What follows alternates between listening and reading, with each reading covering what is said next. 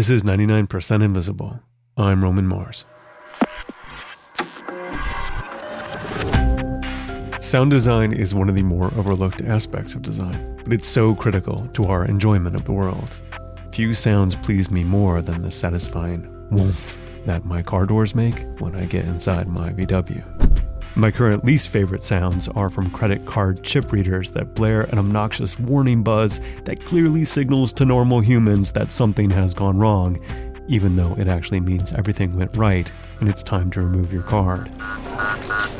My love of sound and story is why I was excited to find the new podcast 20,000 Hertz, which tells the stories behind the most recognizable and interesting sounds. And I'm pleased to present one of their episodes today. Here, host Dallas Taylor tells the story behind the most famous sound in broadcasting. This is the National Broadcasting Company.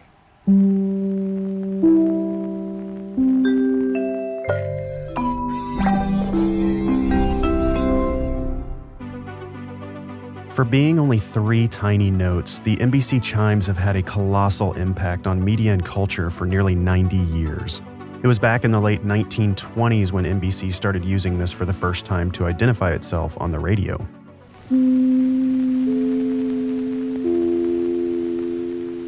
WEAF New York. They became so iconic and so popular that they were the very first sound to ever be awarded an audio trademark. And that's hard to get. Take, for example, the Harley-Davidson engine sound. After 6 years of litigation and challenges from other companies, they withdrew their application. Courts also denied Motorola's request to trademark its chirp, saying that, among other things, they didn't do a good enough job promoting it as an actual sound mark. Budweiser even tried to trademark the sound of an opening beer can. I think I'm going to go with the courts on this one.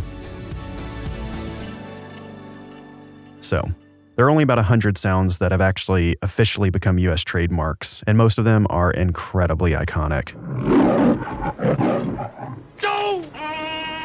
Ho, ho, ho. You've got mail.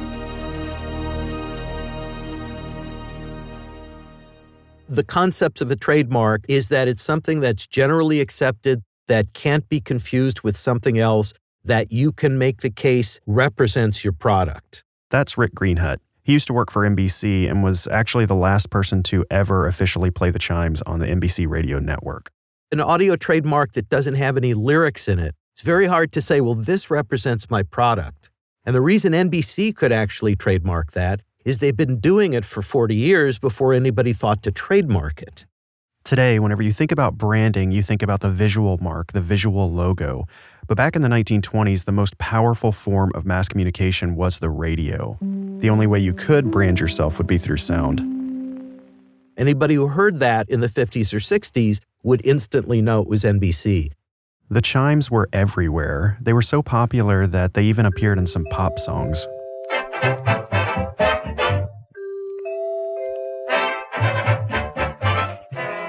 This is Announcer's Blues, recorded in 1936 by Paul Whiteman and his orchestra. The artist behind this next track, NBC I Love You, remains a broadcasting mystery. On the NBC each night you hear 3 tones ring out. They have a special meaning, so here's what it's all about. To understand where the chimes came from, we have to go back nearly a century.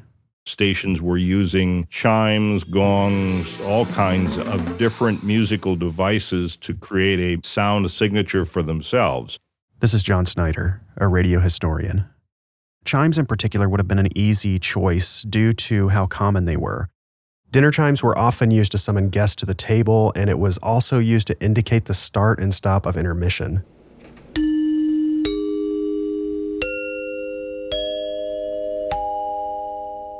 NBC created a 7-note sequence, and the idea was that at the end of each program, the announcer who's at the microphone and is saying, "This is the National Broadcasting Company," would strike a 7-note chime sequence on a set of hand chimes that he held next to the microphone.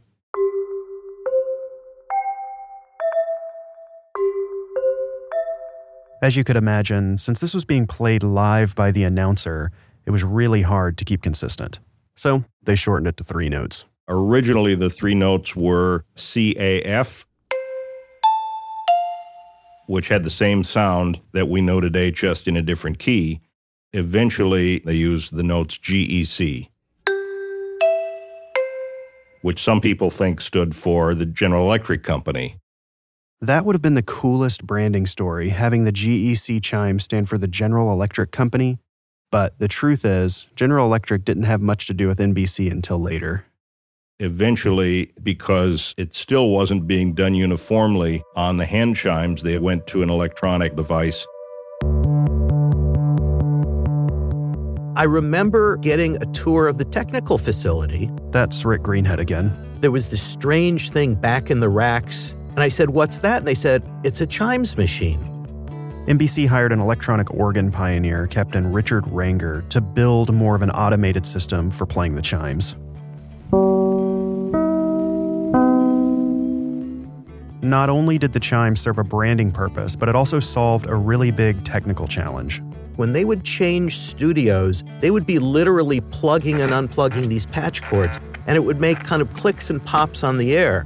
Since we end each show with the chimes, each studio would have a take control button and a chimes button.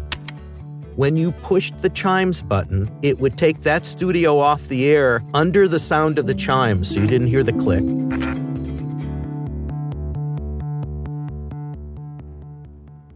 Aside from its iconic cultural status, the NBC Chimes also played a really important role in history. Outside of radio, the only other form of mass communication was through newspaper. There was no medium that passed news or information or entertainment to the public in real time. Again, John Schneider. And all of the people who were pioneers, they had to invent techniques that we take for granted today. It must have been a fascinating time to participate in the birth of modern electronic media. One of radio's most important moments came during World War II. For the first time in history, news from the front lines of war could become available to the mass public in near real time. Radio had discovered its importance as a news medium and not just an entertainment medium. During the war, NBC added a fourth chime to covertly notify announcers that important breaking news was imminent. If the normal chime was GEC, at the end of a program, they would play the chime GEC-C. The National Broadcasting Company will continue its network service throughout the remainder of the night, in view of the important but so far unconfirmed reports from overseas. This is the National Broadcasting Company.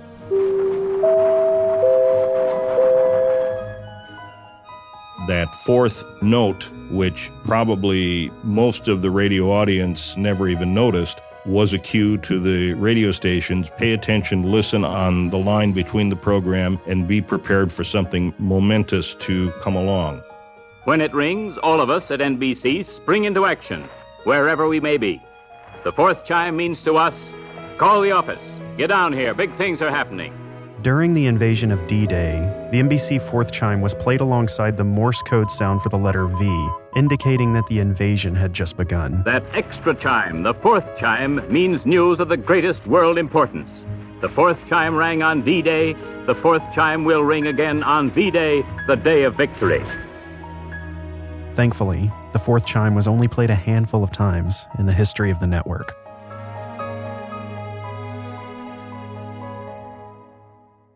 NBC was huge. All of the other networks were still up and coming, so NBC commanded all the top talent. Ladies and gentlemen, from Camp Hahn, California, we bring you a man who pedaled here all the way from Hollywood on the rear end of a tandem bicycle, Jack Benny. People who were getting the ratings and the people who were the next day's water cooler conversation, that would be the radio show from NBC the night before. So NBC, to me, always had seemed like a Cadillac brand. It was a brand whose name you remembered, whose logo you could picture, and when you heard the sound, you pictured the logo. When you saw the logo, you heard the sound in your mind. The NBC Chimes, at least on the radio, came to a close in the late 1980s, when Rick Greenhut played them for the last time on the 9 o'clock news. we typically would chime out of every network feed we did. And at about 8:45, the newscaster's already in the booth, the producer's sitting next to me. I've got the commercials in the machines for each of the time zones, and the general manager comes up and he said, I wanted you to be the first to know that the radio network has been sold. General Electric acquired NBC Radio through the purchase of RCA. This meant that NBC Radio no longer operated as its own entity. The NBC Chimes were not part of the sale because they're the NBC Chimes and the TV network is keeping those. 9 o'clock hour comes, we do the network newscast, and at 9:05:30, the newscaster says, Gary Nunn, NBC News, New York, and I played the chimes. I then pulled that tape cartridge out of the machine where I'd played it. Well, no sooner had I done that, but the general manager shows up, and he just looked at me, and he said, make sure no one else can do that. I did that by taking that tape cartridge home, and it's sitting on my shelf.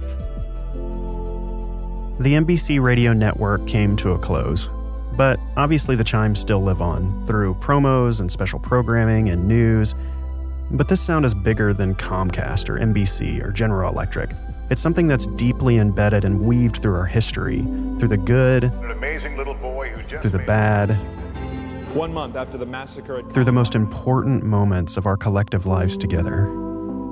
This is an NBC News special report. This sound has been with us for almost 90 years. It started as a sound that just fixed a small problem, WEAF New York. but has become something that's completely ingrained in our culture.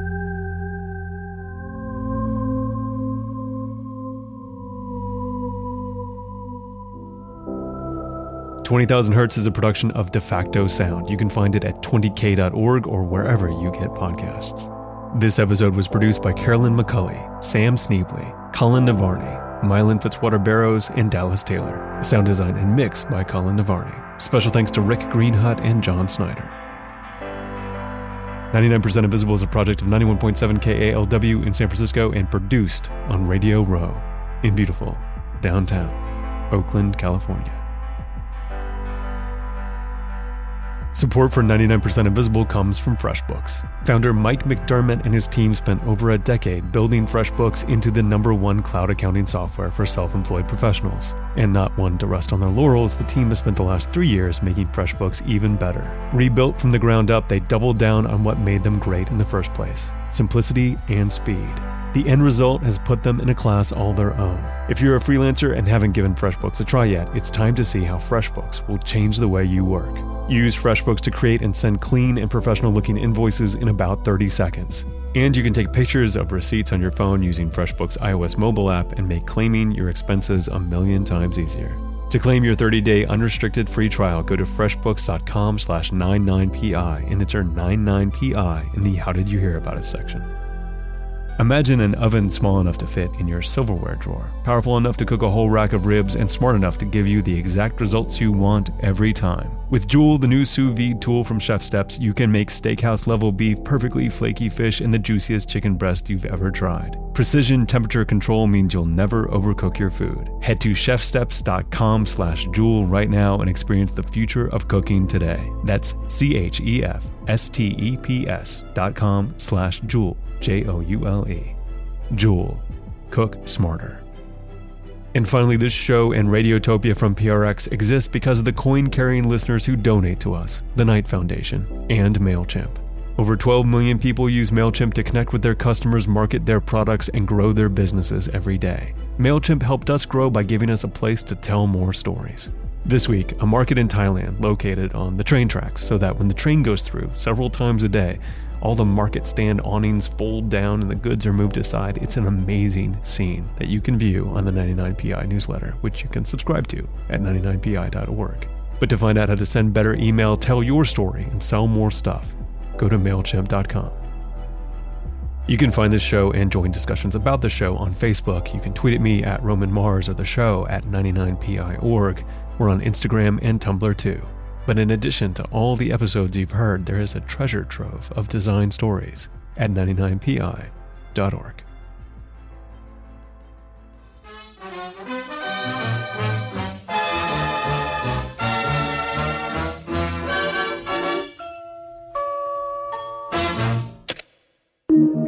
Radiotopia.